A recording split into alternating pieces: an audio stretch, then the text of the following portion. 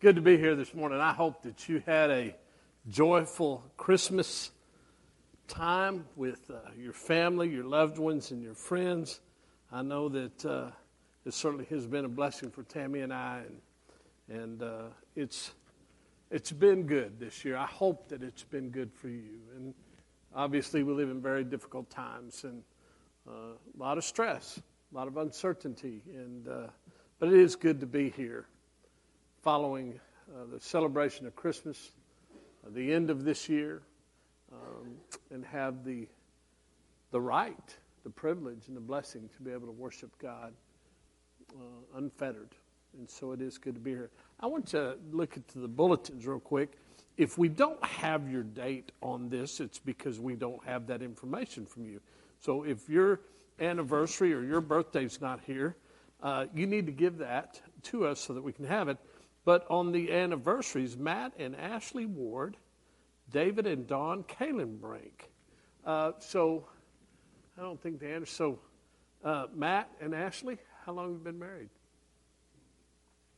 18, but you didn't say it with assurance. 18? 18? Amen, amen. And David and Dawn Kalenbrink. Dawn, man, I'm sorry we didn't bring a medal for you this morning. We should have. So no. How many, David and Dawn? 32. Man, 105. Forgive him, Lord, and be with the. So, and then on our birthdays, Hudson Stasny, this, earlier this week, Hudson, Allison Sargent, Ashley Ward, married and born in the same month. And, Mark Bendixson, 27th, on the 27th. Wow. How old are you, Mark? Old enough? Old enough to know better. So we're going to sing happy birthday to all of y'all, but you don't have to lead us this morning. I mean, you probably would want to. But we're going to sing happy birthday. Yeah, and who? What? Oh, Jewel, that's right. 93, and I knew that. I didn't see. You're here. Praise God. She turned 93 5 days ago now. Today, okay, I thought it was, okay. So it was in 2 days, not 2 days prior, on our Christmas Eve. So today, 93 years old. Wow. I see that. You have some, I know one of them. Yeah, amen. Wow, outstanding. What a blessing. 93 years old. Wow, that's good. You got some good genetics there, Dubeck. I hope you use them, Got a good wife, good genetics. You got no excuse. 93, what a blessing. Amen. So I know that, let's see. Justin, you're a good song leader. You stand up and you start us in happy birthday. All right. Happy birthday to you.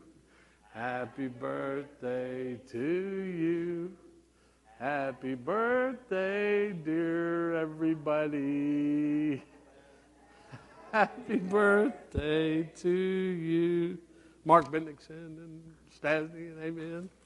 Amen, it's good. We should have that wonderful time of fellowship. And then two other things that's noteworthy, and Larry's already mentioned one. But Chad and Brittany, your baby is due in June, right? And yours is due in June. Now, you know what yours is going to be, right? A boy. Do we know? We don't know? Okay, all right. Amen. But the Lord knows. And what a blessing. I will tell you, I always tell you I don't believe in coincidence, and I've said that many times from a teaching perspective. In the bulletin you have, I was going to be speaking on the Prince of Peace, and really for the last 2 weeks, I've been actually preparing a series of lessons out of this Deuteronomy 6 moving forward. And it was really on my heart the last 2 days to go ahead and do that. And I'm trusting God with that. And so I always say I don't believe in coincidence. The fact that we have two brand new parents that are here, and some of our Hanyaks are already here. But there is a message here in Deuteronomy 6 that I'm going to go ahead and start this week. We're probably going to be in this passage of Scripture for the next month. I cannot think in my ministry at this point of where in my personal life, but also in a ministry that has to do with the body of Christ, the Lord's church, and where we're at right now as believers, and where we're at right now globally as citizens of not just the United States, but the world that we live in. This place in Scripture that Paul just read, the Shema, this 6th chapter of Deuteronomy, I cannot think of a more appropriate series of lessons. And there is a seriousness to them, a magnitude to them that is really foundational in our understanding of our life with God and our purpose in that. And so it's with a great deal of seriousness and application that I want to speak to us over the next few weeks, and as we go through this moment in Scripture, this moment in history, God and His people, in Deuteronomy 6. And it's especially meaningful to me because of where we're at historically. What we're doing here this morning in our time together with the prospect of new children and a 93-year-old and everybody in between. And personally myself knowing most of you, as I said, personally, and then the fact that we're, as a global community, we're dealing with this word pandemic, but we're Christians. We're God's people. And so I want to revisit that Deuteronomy 6, and we'll just start in verse 1 through 3. Now this is the commandment, the statutes, and the judgments which the Lord your God has commanded me to teach you, that you might do them in the land where you're going over to possess it, so that you and your son and your grandson might fear the Lord your God, to keep all His statutes and His commandments, which I command you all the days of your life, that your days may be prolonged. O Israel, you should listen and be careful to do it, that it may be well with you, and that you may multiply greatly, just as the Lord, the God of your fathers, has promised you, in a land flowing with milk and honey. I do want to, a couple of other places in this passage. Verse 7, you shall teach them diligently to your sons, and shall talk of them when you sit in your house, when you walk by the way, and when you lie down, and when you rise up. And then go all the way over to verse 20, when your son asks you in the time to come, saying, what do the testimonies and the statutes and the judgments mean, which the Lord our God commanded you? I'm going to tie all those together. Verse 21, it says, then you shall say to your son. That will be the emphasis of ensuing lessons in the weeks to come. But there's a foundation here. Moses, God's Redeemer, you know the story. Children of Israel are now slaves in Egypt. You know how Genesis ends, and if you're familiar with Exodus moving forward, God's people are slaves. Life is miserable for them. They cry out to God, and God does, in fact, send them a Redeemer, Moses. He's also known as the lawgiver. God gives him the law, his Torah, his law to teach to God's people about how they ought to live and why they ought to live the way they ought to live. And so at this point, they're free. They're in the desert. They're about to spend 40 years in the desert, wandering around. And God speaks to Moses, and Moses says, again, verse 1, now this is the commandment, the statutes, and the judgments which the Lord your God has commanded me to teach you, that you might do them in a land where you're going over to possess it. Let's just start right there very quickly. One of the great misconceptions of Christianity in America and throughout the world today is that somehow something happened. Most equate it with the crucifixion, the death, burial, and resurrection of Jesus, and a New Testament narrative. And they might go to places like Romans and Hebrews to really do a certain measure of something. In other words, the mindset is this. Well, there's the Old Testament and there's the New Testament. And so really, the Old Testament, we're not under that law anymore. Okay.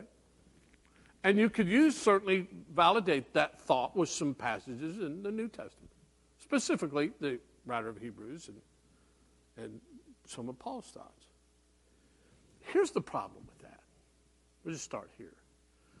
33%, almost to the percentage point, a third of the New Testament is Old Testament Scripture, a third of it. Jesus himself said, I didn't come to abolish the law, the Torah, that was given to Moses to teach you. I didn't come to abolish it. I came to fulfill it. Paul says to the Romans that the law is spiritual, it's good, and it's necessary. However, what it does is it exposes your sin. If you didn't know what sin was before, now you know. So that's kind of in a nutshell. The writer of Hebrews says there's an old covenant and a new covenant.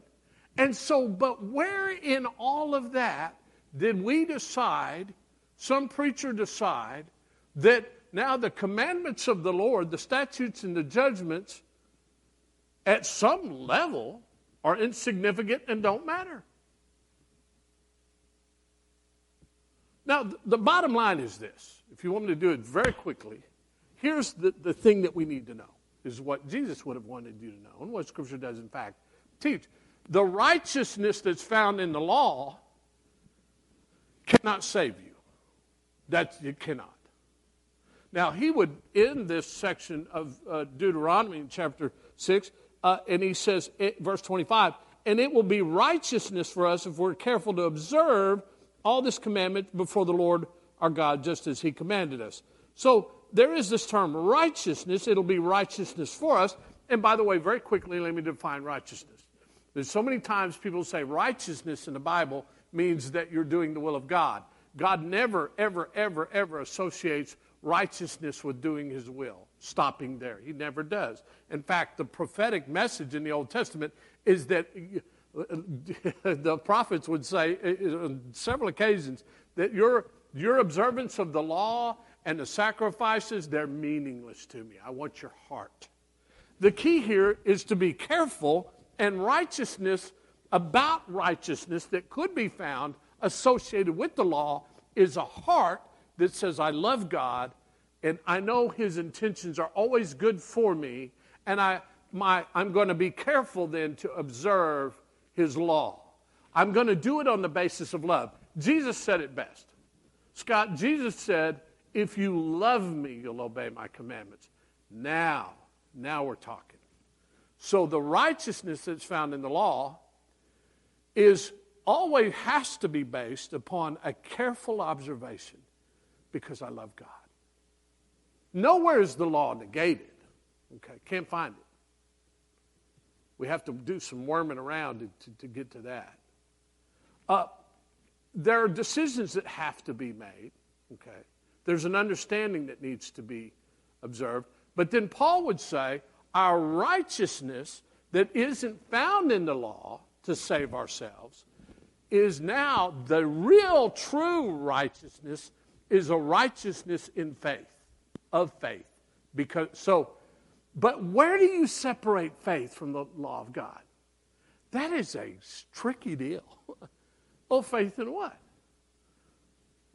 Faith in God. Faith in God for what? So there's the righteousness that I'll be found in, is the faith that's faithful, having the righteousness in faith. Faith in God. To do what? To be faithful. Well, how was I know that he was faithful? Because everything he said in the Old Testament came true through his Son. That's what he was faithful in. The entire Old Testament is about Jesus Christ and him crucified. I could tell you, anywhere you want to go, you can prove that point. Paul's great statement to the Corinthians, I presume to know nothing but Jesus Christ and him crucified. He knew the Old Testament, Genesis through Malachi, memorized in 3 languages. When he wrote Timothy in 2 Timothy 3:16, it said, all Scripture is God-inspired for reproof and rebuke and the training of man in righteousness. He wasn't considering his writings in that setting. He wouldn't. He was talking about the Old Testament. We go to the book of Acts, 35 years, 7 sermons. None of those sermons included anything from any of the epistles. The 7 points made in every sermon in the book of Acts, which 33% of that book is sermons, had 7 points, and all of them came from the Old Testament law, Torah. Jesus was preached out of law, Torah. The righteousness that would be found by faith is preached, taught, and learned out of the Old Testament. And we have erroneously taught something else. But why is that so important? That's the kind of scholarly biblical stuff. But going back, God speaking to Moses to tell God's people something they needed to hear because of the precarious journey that was going to be before. 40 years in the desert. They didn't know how long it was going to be. God did. You and I don't know how long this pandemic is going to last. God does. You and I don't know the results of this election and how it's going to manifest itself in our taxes, in our freedoms, in our what. We don't know. God does. And the only righteousness that we're going to be able to find this life that says, I love God and I'm going to be obedient to Him, is going to be on the basis of faith. But faith in what? Faith in the knowledge and the sovereignty and the power of God to say, this is what's right, this is what's wrong, it's going to be accomplished through my Son, and it's your responsibility to live according to that. At no point, I read a passage out of Hebrews, at no point, Paul would write in Romans 6, so should I continue to sin that grace may abound? Well, the sin is known through the law. He said, may it never be. Because Jesus Christ saved you, does not give you the right at any level to sin willfully or disregard the law of God. Satan would have you believe that it does. Weak-minded preachers would preach that it does. It's ungodly, it's unbiblical. There's no righteousness that would be found in a mentality that says, I'm not required to keep the law. I can set it aside. Well, I just can live any way I want to. I would just like to see any evidence of that in Scripture. Because it doesn't exist. We don't keep the law to save us. We keep the law because God has saved us. And we do it out of love. But now then, how does it transfer? What's the transfer? What's the meaning of that? Here's the measure of your life and my life. As he teaches this, there is a great, foundational, unwavering, infallible, irrefutable truth. And he's going to give you these truths. And parents, newborn, I want you to hear it. The baby that's coming, the baby that God knew would be formed in your womb before the foundation of the world, before the beginning of time. All of us here, the days of our lives have been ordained before our birth, before our understanding of time. These words are self-evident. We use that term. And so here's that first lesson, truth. Now this is the commandment. Again, this is the commandment, the statutes and the judgments, which the Lord your God has commanded me to teach you, that you might do them in the land where you're going over to possess it, so that you and your son and your grandson might fear the Lord, that might fear the Lord your God, to keep his statutes and his commandments, which I command you. Stop there. What about that statement lacks any truth, or would not be true, or would cease to be true? What about that statement in light of the New Testament, Jesus Christ dying on the cross as a sacrifice for your sin, the righteousness that comes from God? When would any of that statement not be true? Eternally true, infallible, irrefutable, without flaw. So after Jesus died on the cross, was resurrected, and ascended into heaven, this negates this statement? It's less valid. Think about that. Because here's something I want you to hear.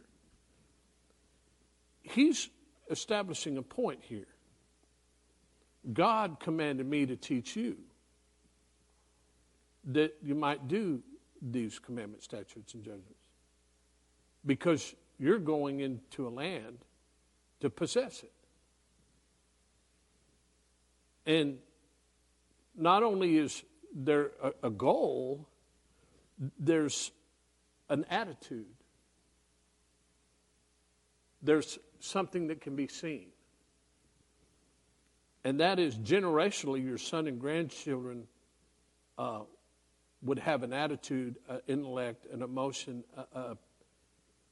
of total and complete reverence for the Lord. Now stop real quick. Grace and Madeline and Zane and let's see. We got all these youngsters over here. Hannah, Colton, Stasny's, Austin. We got them all over. All these kids near, Catherine, Haley. From the day you were born, you were being taught something. Every day you're being taught something. We all are. I'm just starting with the young ones here. You're being taught something. And parents, I want to stop and challenge you for just a minute. I want to ask you a question. What are you teaching your children? If you don't know, they do. They do. They might not want to say that in front of you. But they would say, well, this is what I've learned from my mother and my father. And here's the problem that we face living as Christians in this world. This world is not our home. And our struggle is with our flesh. And the desires of our eyes cannot be fulfilled. And we struggle with the very things that Eve struggled with in the garden.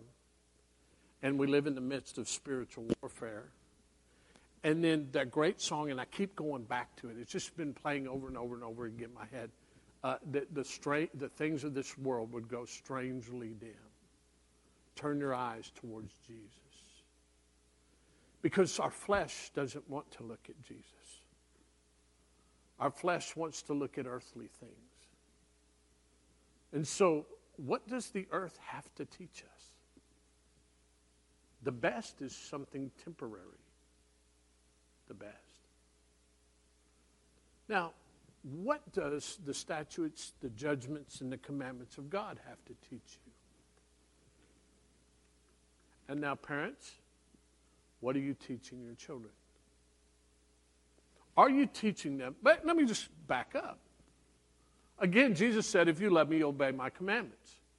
Have you ever just gone through the New Testament and said, what are the commandments of Jesus? Matthew, Mark, Luke, and John, and all the epistles, and what Jesus speaks about in Revelation. I'm going to just do it quick.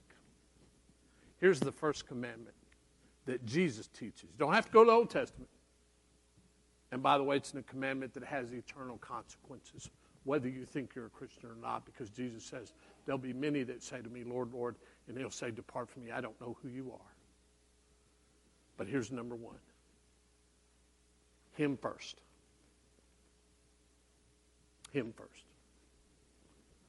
He has supremacy.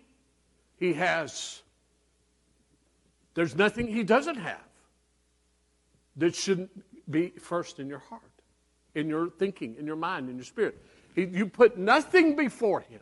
You don't put your mother, your father, your children, your spouse, nothing before him. And in fact, he has some very emphatic teaching. Unless you hate them. And he don't want you to hate your wife and your mother and your father. But if that's keeping you from putting him first, you better hate him. That's big boy theology. That's his words. That's New Testament law, Torah, commandment. And Satan so readily wants you to do this. He wants you to believe, well, there couldn't be anything wrong with, loving my family and supporting them. And it is something terribly wrong if he's not first. It's sinful. That would be the first one. He gets first place. Your children know if you're teaching them that. They know if your work gets first place. They know if your passions get first place. And then Satan would have you separate, to just delineate what that's supposed to look like. The first thing he wants you to do is delineate this, subvert this, water this down. And make all kinds of excuses. And you teach your children anything but the fear of the Lord. When you can decide that the sports activity is more important than church, you've taught your children a lesson.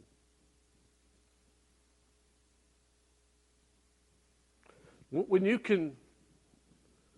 teach that their own leisure time is more important than church, when you teach them that you don't have to go to church to worship God, you have literally taught them not to fear the Lord, but to sideline the Lord. Come up with what seems to be a reasonable logic to support your own unfearing relationship with God. This is a hard thing to say. It really is.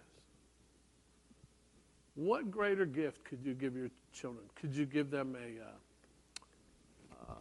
a sports championship? Would that be greater? Could you give them some recognition on the, not just sports, you could do it with anything. Some endeavor that by all, it seems to be pretty worthy. But it delineates and it removes and it puts and it sidelines and it diminishes God.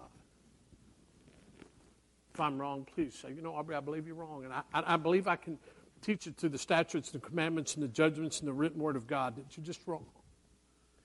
God, that would be so embarrassing for you. And it would be very harsh for me. Because I'd say, no, that doesn't exist anywhere in His law. And here's the beauty of God's law. The first thing is to put Him first. And as you put Him first, you know what He has done? He's put you first. Think about that. His law was designed to bless you. His law was designed not only as it would honor Him, but to bless you. You can't find a law that would harm you. You just can't find it. His law says things like this, though. His law, if somebody slaps you on the cheek, turn the other cheek. If somebody sues you for your jacket, give them your shirt. If somebody says go 1 mile, you go one other mile. And however you want to kind of walk around that and maybe just excuse that or try to conceptualize that or contextualize. Well, let's talk about the context. How foolish could that argument be? Because he says this. He says, love your enemy. There's no context in that other than that.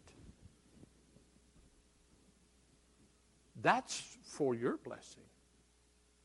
Believe that or not, that's for your blessing. We're so ready to stand on our own rights that we negate God's rights.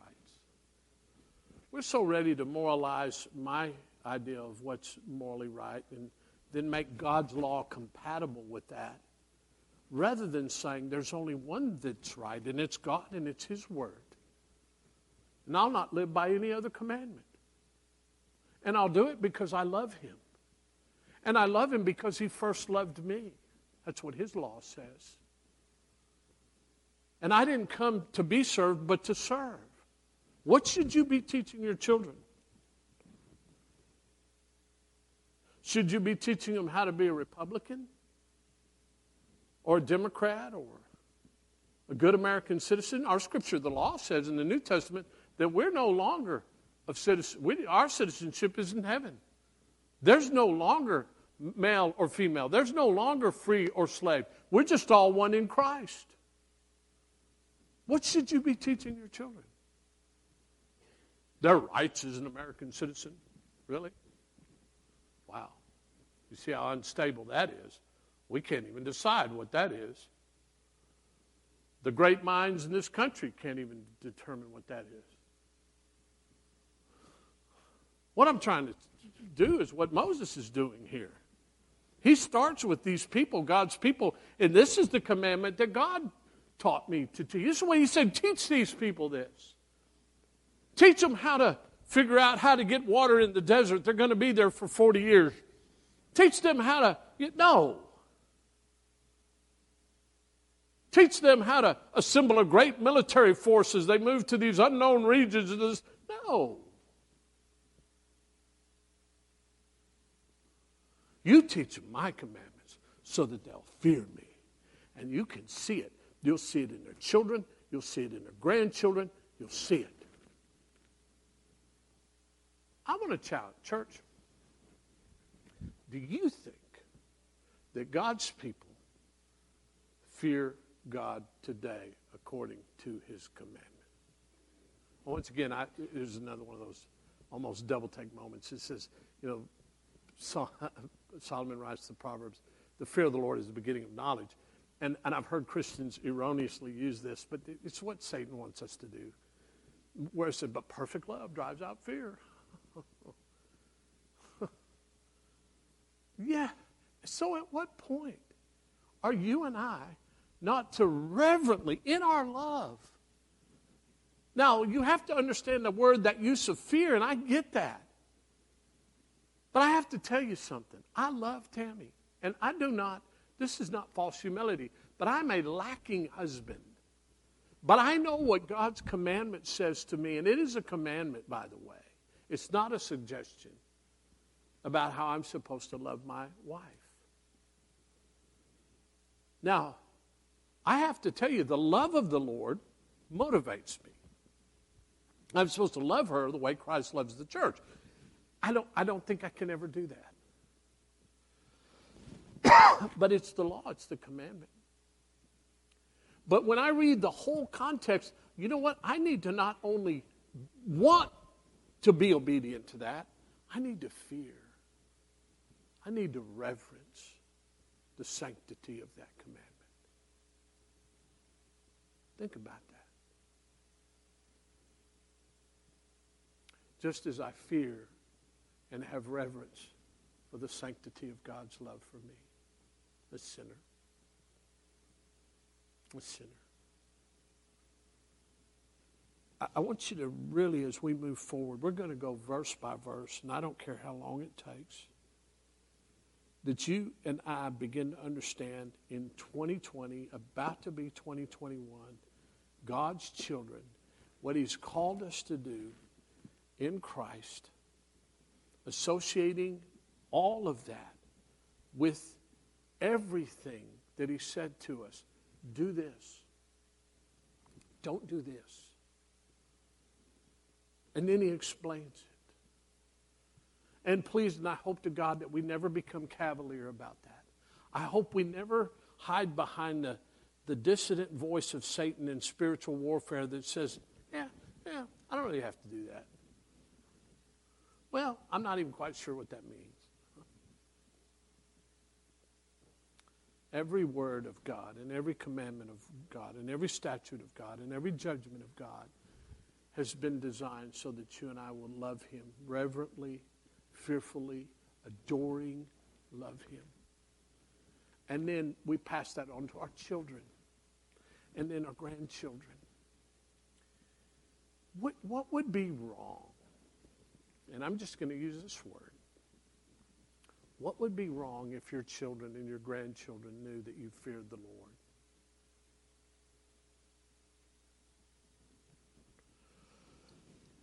What would be wrong if your children knew you loved the world? Or you feared men? That's the beginning point here in the Shema. A basic understanding. And there's promises associated with it. The possessions that God wants you to have. The promises that will be fulfilled. A prolonged life. So we're starting here. We'll move forward in the days to come. We will look at the Shema. We will consider what God has called us to do and the people He's called us to be in Christ. Let's pray. Father in heaven, thank you for loving us. Thank you for giving us your word, your commandments, your statutes, your judgments. Thank you for allowing us to see the reality of those in the life of Jesus. Thank you for gifting us with your Holy Spirit so that we could become those people that you need us to be. And we can pass that on to our children and our grandchildren. And we could represent it to a lost world that's looking for hope. This is our prayer in your Son's name. Amen.